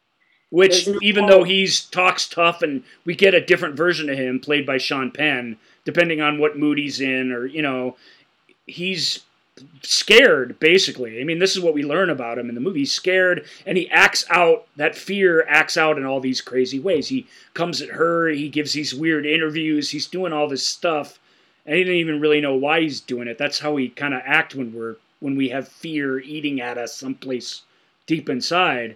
And she's a fascinating character because this nun played by Susan Sarandon in her best role ever, and she's had some humdinger of roles, but her Oscar-winning role just sort of always has an answer for him, and she believes, because she's accused several times, what are you doing with this murderer, this rapist, evil murderer with this swastika tattoos and stuff? Why are you even talking to him?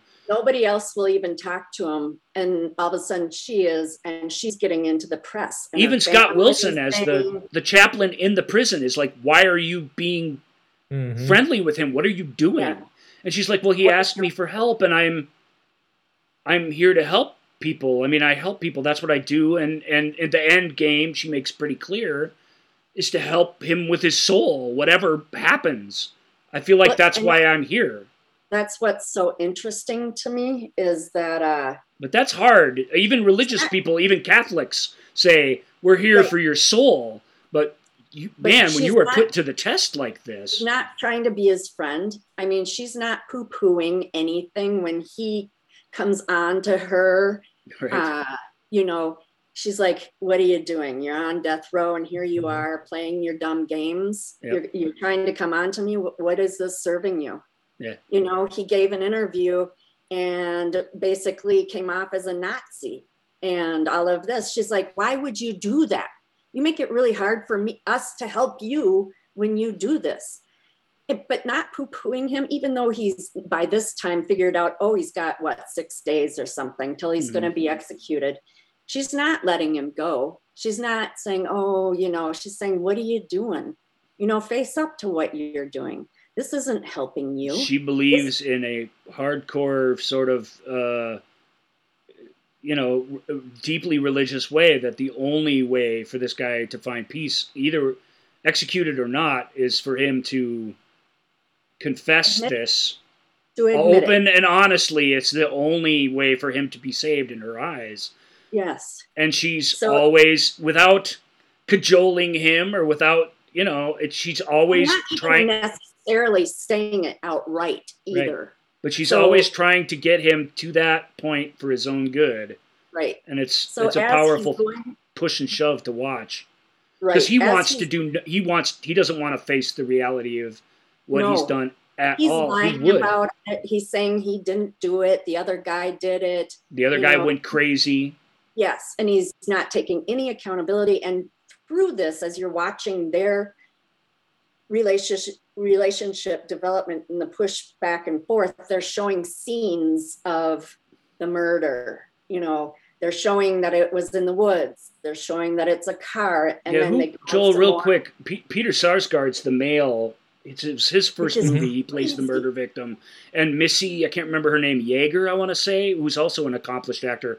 Her first movie was this woman in this crime scene. And I probably just to protect myself from it, I just start thinking about the technical aspects of acting it, shooting it at night, getting muddy and stuff. Like, I just can't, I had a hard time.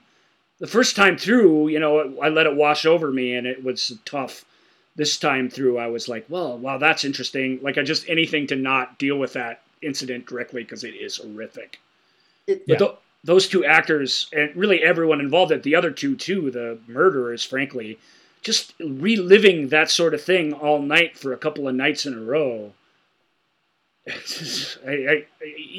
Even that is hard to fathom, let alone what the incident like that might have actually been like. Just reenacting it is hard to fathom, I have to say. But it's interesting how they did it throughout the relationship. They just show bits and pieces that, didn't right away show what happened or who did what or anything like that. They set the environment and the atmosphere. And then as this is going on, they also start showing the parents of the kids, the couple, the survivors of the victims. And this is the most important part of the movie. Yes. Well, yes. And it's the struggle between the murderer and the parents. And it's, he's the murderer. It's, R. Lee Ermey, of all people, R. Lee Ermey and Raymond J. Barry, who almost exclusively play redneck Nazis and villains and military guys, play these two fathers of these two people. It's just stunning, and the mothers as well. But it's just stunning that they've been given the opportunity to do this kind of role in this kind of film. Ermey's really effective, like he always is. But just want to focus on Raymond J. Barry for a second. The way he's dealing, he's Catholic, so he reaches out to her in a very pointed and yet very sort of respectful way. Why did you not come to us? Why didn't you come to us to help us? Like, he just doesn't get it and is grappling with it. He's clearly a man of conscience. Raymond J. Barry just taking my breath away in this movie is so good because his struggle is our struggle in the film. Truly, we're getting to know this murderer a little bit. We can't help but take up his cause to a certain degree. Like, it's the movie's cause, right? To be against the death penalty, which I am personally. Like, it should be easier to do. We're certainly on Susan Sarandon's character side, Sister Prejean, but that's the mechanics of the thing. Then, right when you think you are in a story that you understand where your allegiances are, these parents come in, and I mean, his parents too, the murderer's mother. It just throws you for a loop emotionally, and you really can't. It does not allow you to emotionally settle in any conventional way. I'll just say that. And that's the strength of the thing. And I would say it's interesting because it ties to Prisoners really well. You know what I mean? Mm-hmm. Prisoners, you have the parents, and sure, the parents are torturing the guy that they thought killed. But it's a question of where your allegiances are. But it's also understanding where they come from. These are the parents. Their kids have been raped and murdered. Right. how could you not support them wanting the death penalty? And it ties into Nebraska in the same way, in that we learn who these kids were. They're not just victim number one and victim number two. We learn, particularly the daughter, we learn through her folks' stories, the way her mother, I can't remember who the actor is, but the way her mother tells the story of her daughter's graduation and what her plans were, mixed with the details of this murder that happened. Like, she can't untangle the two. That she can't just tell one thing and leave the other aside. It gets all mixed in this really painful sort of up and down testimony that she has. And, and just the appearance of the victim's sister in the scene, and all of it's just so powerful. You know who that actress is? Yeah. Do I? Eva Murray. The sister. Yeah. That comes in. That's Susan Sarandon's daughter. Oh, right. Yeah. Yeah.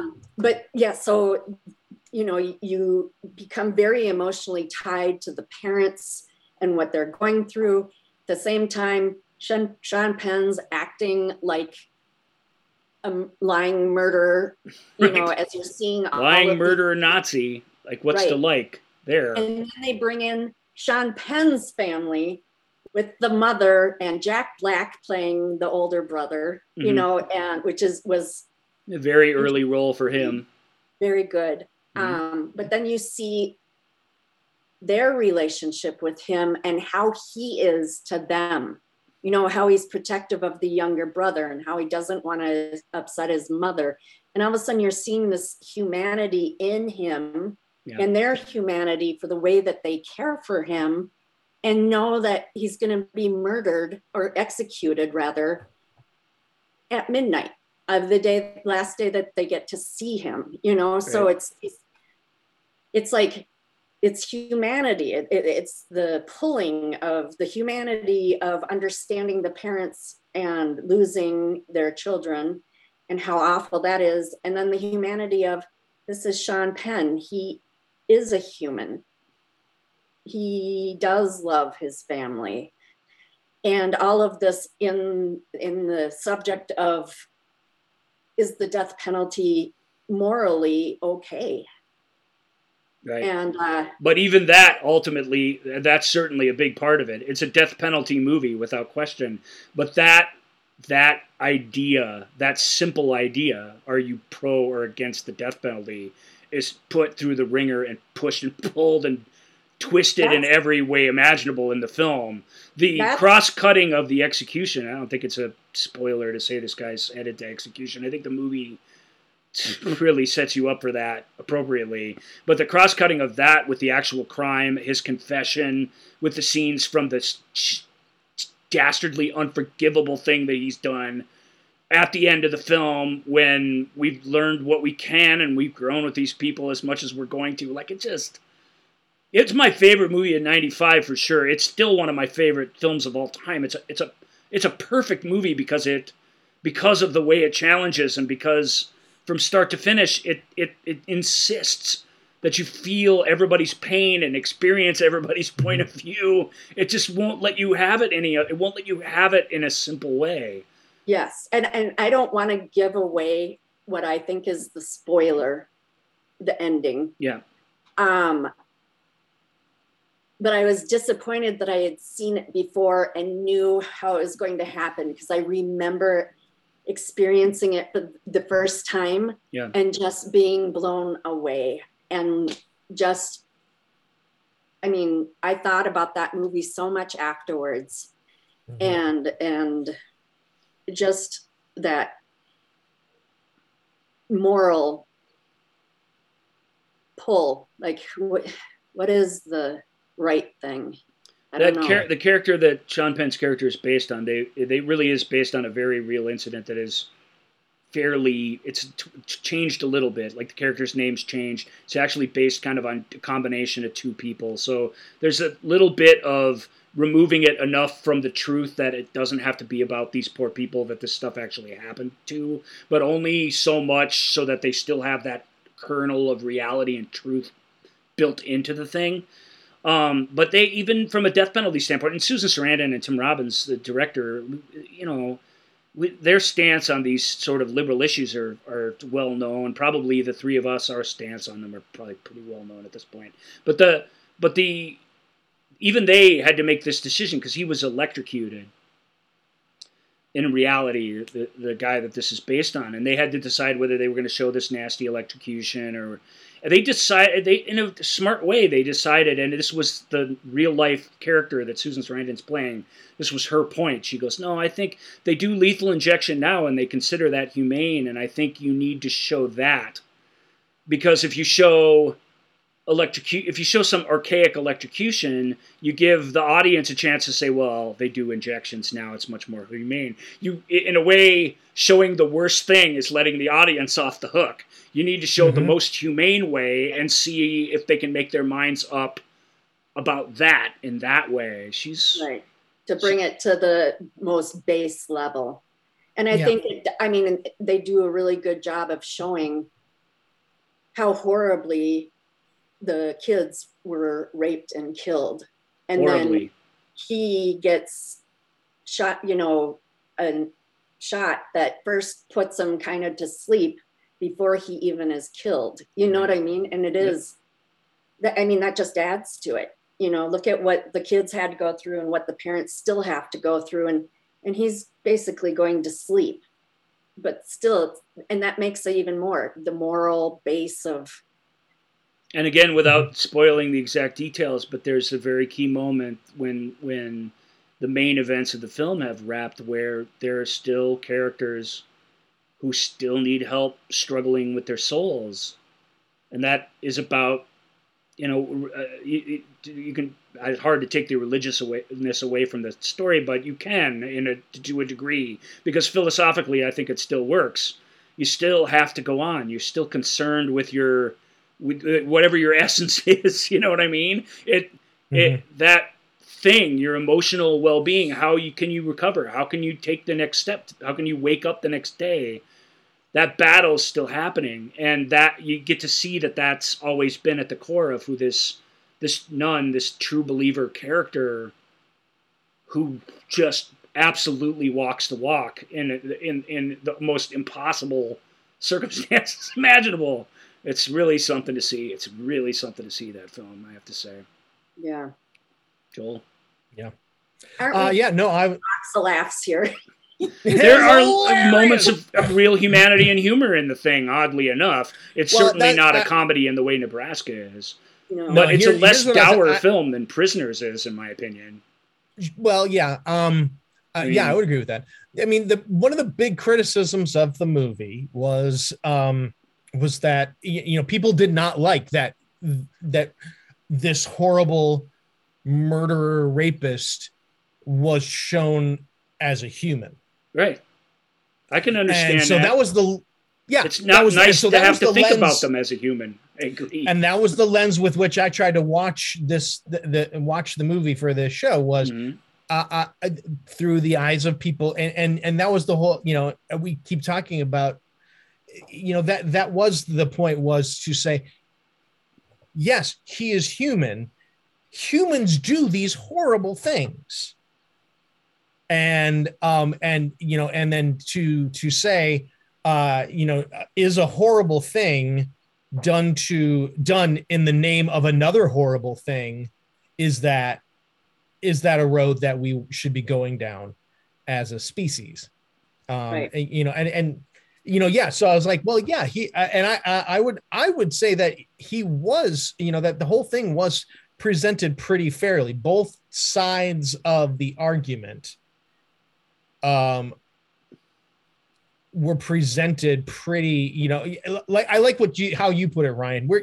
We spend all this time and we kind of get to, because of who our protagonists are, we're kind of along the, we're going along and we're like, yeah, man, maybe he should just be put in prison for life. And then we get the victims' families coming in, and it's a great reminder of that. There is an element to there is an argument to be made of when you commit these sorts of acts, you forfeit your right to live. That is a justification that is used. So yeah, it was Since you did that, the least you can do is go away so that these people can find even a infinitesimal fraction of peace. We root for that as well. Please find peace, these people. You really want that desperately. If the movie doesn't play fair with you, I think it to some degree demonstrates that can't be accomplished through this. Well, and maybe. I mean, it doesn't come out and say that, but you really get the sense of that. That's how well the movie is done. That is the point, I would say, of all of this. But you could argue, if you don't like that they showed the humanity of Sean Penn's character. Right. Well, and I mean, if they didn't do that, then you would be fine thinking he deserves the death penalty. But that wasn't their point. Their point was to make you think about it. And they're not giving you an answer either way. That's true. At all. Which I think is brilliant. Yeah. I mean, ultimately, it tests your empathy in every way I can imagine a film doing it. It's maybe the best ever film at that. It's certainly in the conversation. My admiration, and it hasn't changed watching it last weekend. It just knocks me out. And it kills me that in order to really be able to talk about it to the most base level would spoil the movie if somebody hasn't seen it. Yeah, so if you haven't seen it, we've kind of talked about the what happens, and people get that, but I almost just did it a second ago because I really want to talk about that, but we're right to leave that alone. Right. I was watching you. I was so ready to interrupt you. Well, I'm sorry, Ryan. I am going to have to cut. I'm going to have to stop you right there. I stopped myself because I get what you're saying. We should leave it. We should let people. There's parts of this where you gotta confront it yourself and make up your own mind about it. It's as simple as that. So what we think isn't helpful. I had seen it and already had felt those emotions because it's an amazing experience. Well, I'm glad that you brought it up and that the show made us watch it again because I love it in a way that I love few stories, and yet I don't love it enough that I want to see it very often. It's hard to explain. Well, and that's what I was just going to say as I was going to wrap us up here. It's we've taken great care to not spoil these movies, yet it is sort of difficult to say if you haven't seen it, go run out and see Prisoners or go run out and see Dead Man Walking. These are great films. And Nebraska we can say, hey, go see Nebraska. Nebraska. If you haven't seen it, it's really a different kind of thing, but there's no reason you shouldn't actually enjoy yourself watching it, and you'll get something very meaningful out of it. That's how I would sum that up. Prisoners, it's gonna be a rough ride, and you may end up where Shauna did, and I did, or you may end up where Joel did. But hey, it's a really quality film that is at least asking these questions and taking this sort of event seriously. It's rough going, but I don't know. To me, it's like you watch sort of empty violence and stuff on Walking Dead every week or whatever. There's no reason you shouldn't give Prisoners a try. It's awesome film, at least. Walking Dead, I think you're all obligated to watch that. I don't mean to say it like it's an obligation. You mean Dead Man Walking? Dead Man Walking. That is what I meant. Wait, Walking Dead? Wait, when did we go zombies on the thing? What? You bastard. Well, I brought that up as a comparison to Prisoners. I just think that's I mean, it's entertaining enough, but it's empty calories. Prisoners is that kind of rather intense violence, but with real meaning to back it up. Dead Man Walking is a really, really important film that was made, and it's not some art house movie its subject matter is serious enough that it wasn't some smash runaway hit, but it's not some weird stylized art house movie with some non-traditional narrative. It is not a difficult movie to digest. It's just really, really challenging material. And And I recommend everybody see that. If I had a 100 movies to see before you die list, that would be on it, and it would be near the top. Yeah. All right. So how are we on time? We're all right. We can do a couple questions if they're short enough. Hopefully.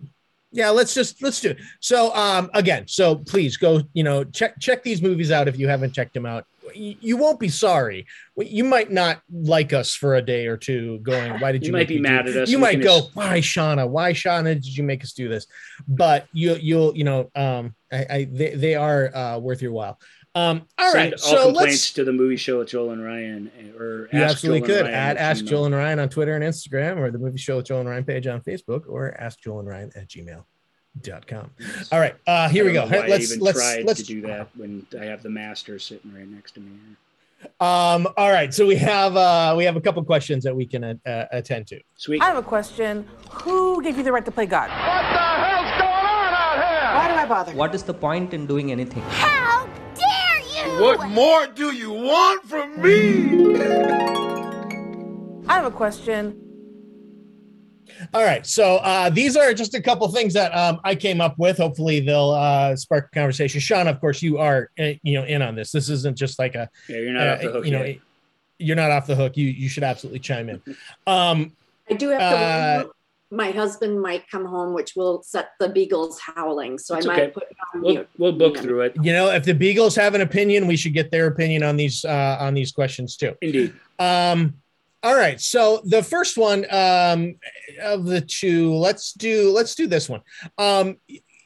Streaming movies, and there's so many streaming services. We've touched on this before in previous shows with the number of different streaming platforms and exclusivity to certain streaming platforms, especially with like Netflix producing things, Hulu producing, Disney Plus producing for their own platforms.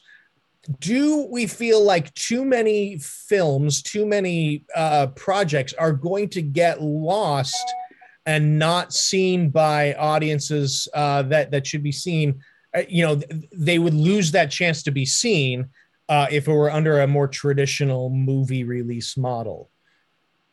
I don't think so, actually. I mean, there are movies that are going to get lost because of this, and they're different types of movies or different titles than would have been lost under a more traditional format. But I think that happened under traditional format. You would lose track of stuff.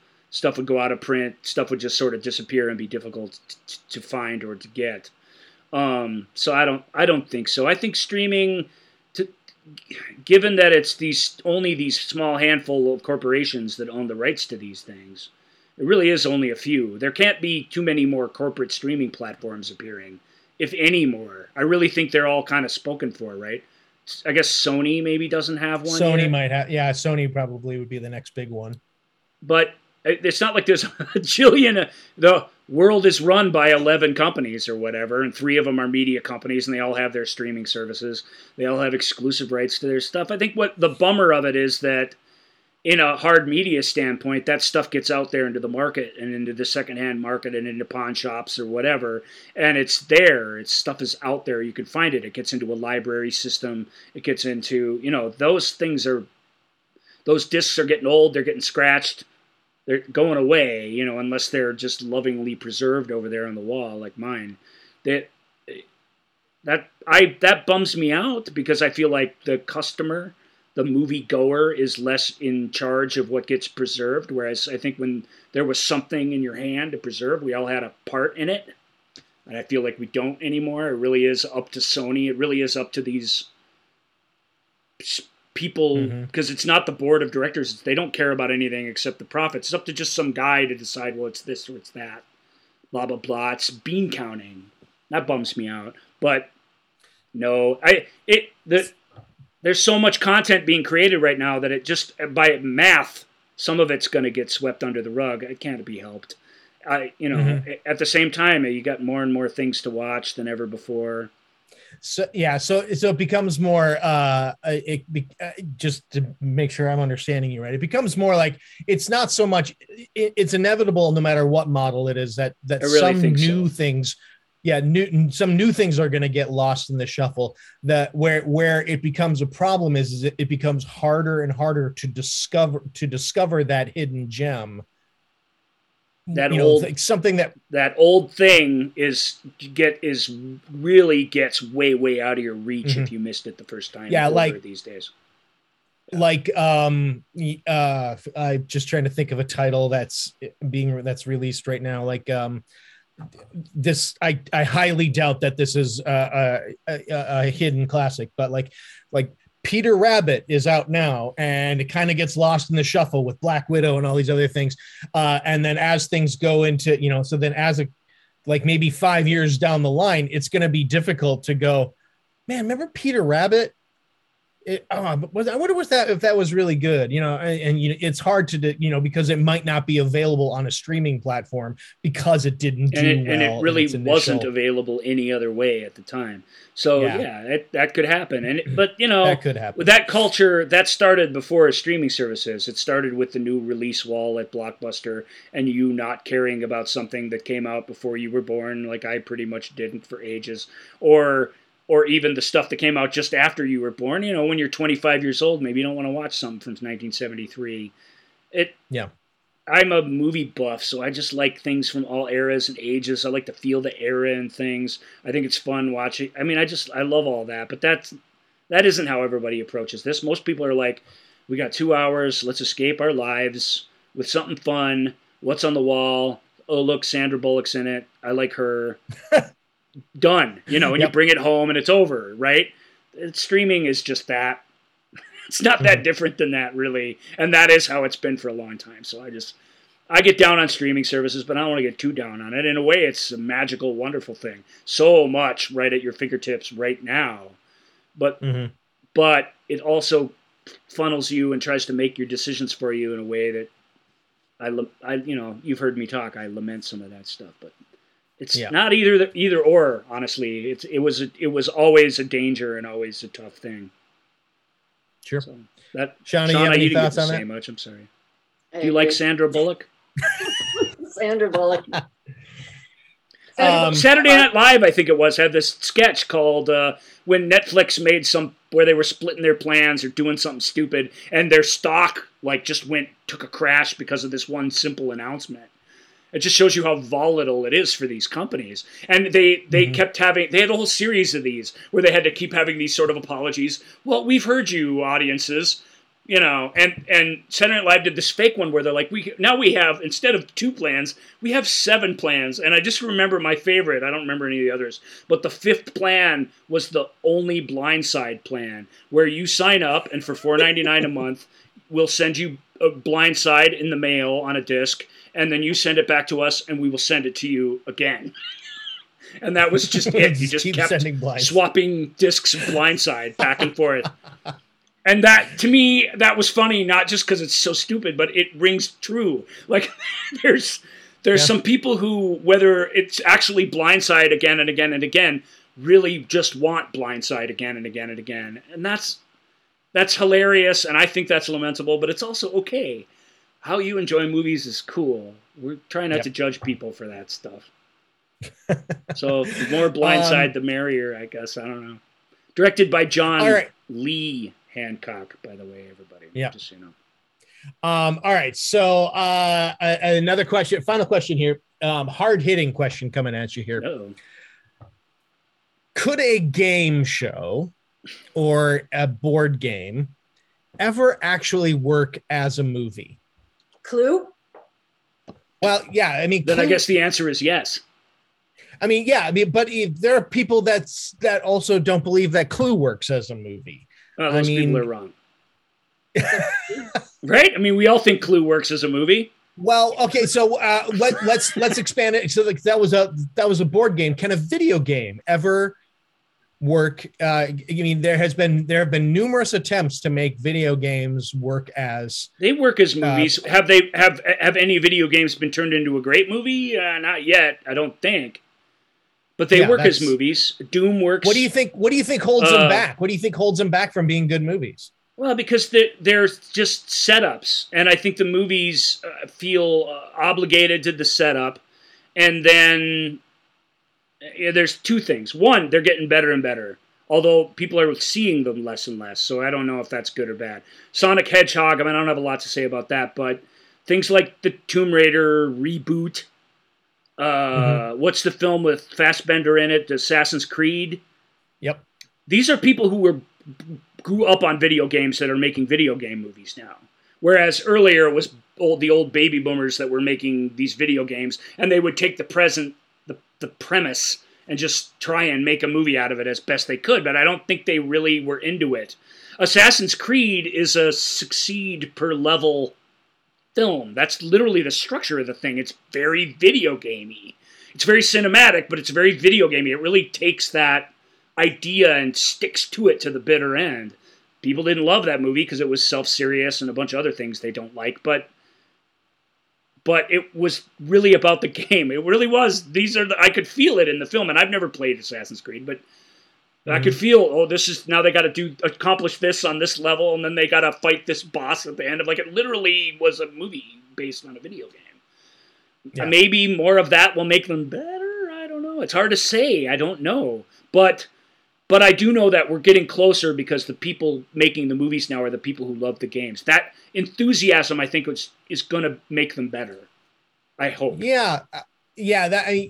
As someone who had a little bit too much to drink and made an error in judgment and watched the new Mortal Kombat, which is an almost unwatchable piece of crap. There's never been a good Mortal Kombat film, really, has there? Yeah, there really has, and this one was oh my gosh, it was so bad. As someone who spent his college years just in the dorm playing Mortal Kombat with my friends, it was so it was like. Not that I'm waiting for the next Mortal Kombat, but I'm like, oh, this will be a silly, fun thing. You want to hear? Jen's not home. You want to hear an unpopular opinion? Go. Battleship is a pretty good movie based on a board game. I know everybody hates Battleship because it's just this Transformers ripoff piece of flag-waving crap, which it is. It is that. I get it. But there's a whole moment where they're playing Battleship on the thing, and it's really kind of intense, not with the pegs quite, but with little electronic grid references and stuff. They're tracing this invisible alien ship. Why are there aliens? I don't know. Look, I'm just saying that movie did its best to take that game and make it part of the movie. And I admired that. Those were my favorite parts of the film, in fact. It's not good, but that's okay. Do you have a favorite video game movie, Shauna? I don't play video games. I bet you loved the Mario Brothers movie. I like the Mario Brothers movie. I don't love it. I like the Tomb Raider or whatever, the first one. The first one? That's the worst one. I guess I didn't watch the rest of them. The dogs are about to go crazy. All right. We'll let you go. Okay. We've said our piece. Clue, though, you nailed it anyway. Clue. So. Yeah, Clue is. Yeah, you're right. Clue is the exception that proves that's the exception that proves the rule. All right. Thanks for hanging out with us, all Shauna. right, friends. Good movie club, all. Absolutely. Thank you all so much for joining us. Again, please reach out to us at The Movie Show with Joel and Ryan page on Facebook, at Ask Joel and Ryan on Twitter and Instagram, askjoelandryan@gmail.com. And if you are watching this on the YouTube channel, well, then you should click subscribe. And if you want to leave us a note below, you certainly can do that. And or that little thumbs up thing, you guys. That's not hard, right? Give us a little thumbs up. Click the thumbs up thing. It doesn't hurt anybody, and it helps us a lot. Do it. Yep. Keep spreading the word, people. Share our show. We would love for it to get in more ears and in front of more eyes. Yay. All right, everybody. Thank you all so much for joining us this week, and we will see you next time on The Movie Show with Joel and Ryan. Thank you again, Shauna. Thanks, Beagles. Thank you for listening to The Movie Show with Joel and Ryan. Remember, all views and opinions represented in this podcast are personal and belong solely to the speaker and do not represent those people, institutions, or organizations that the speaker may or may not be associated with, unless explicitly stated. None of these views and opinions were intended to malign or deceive.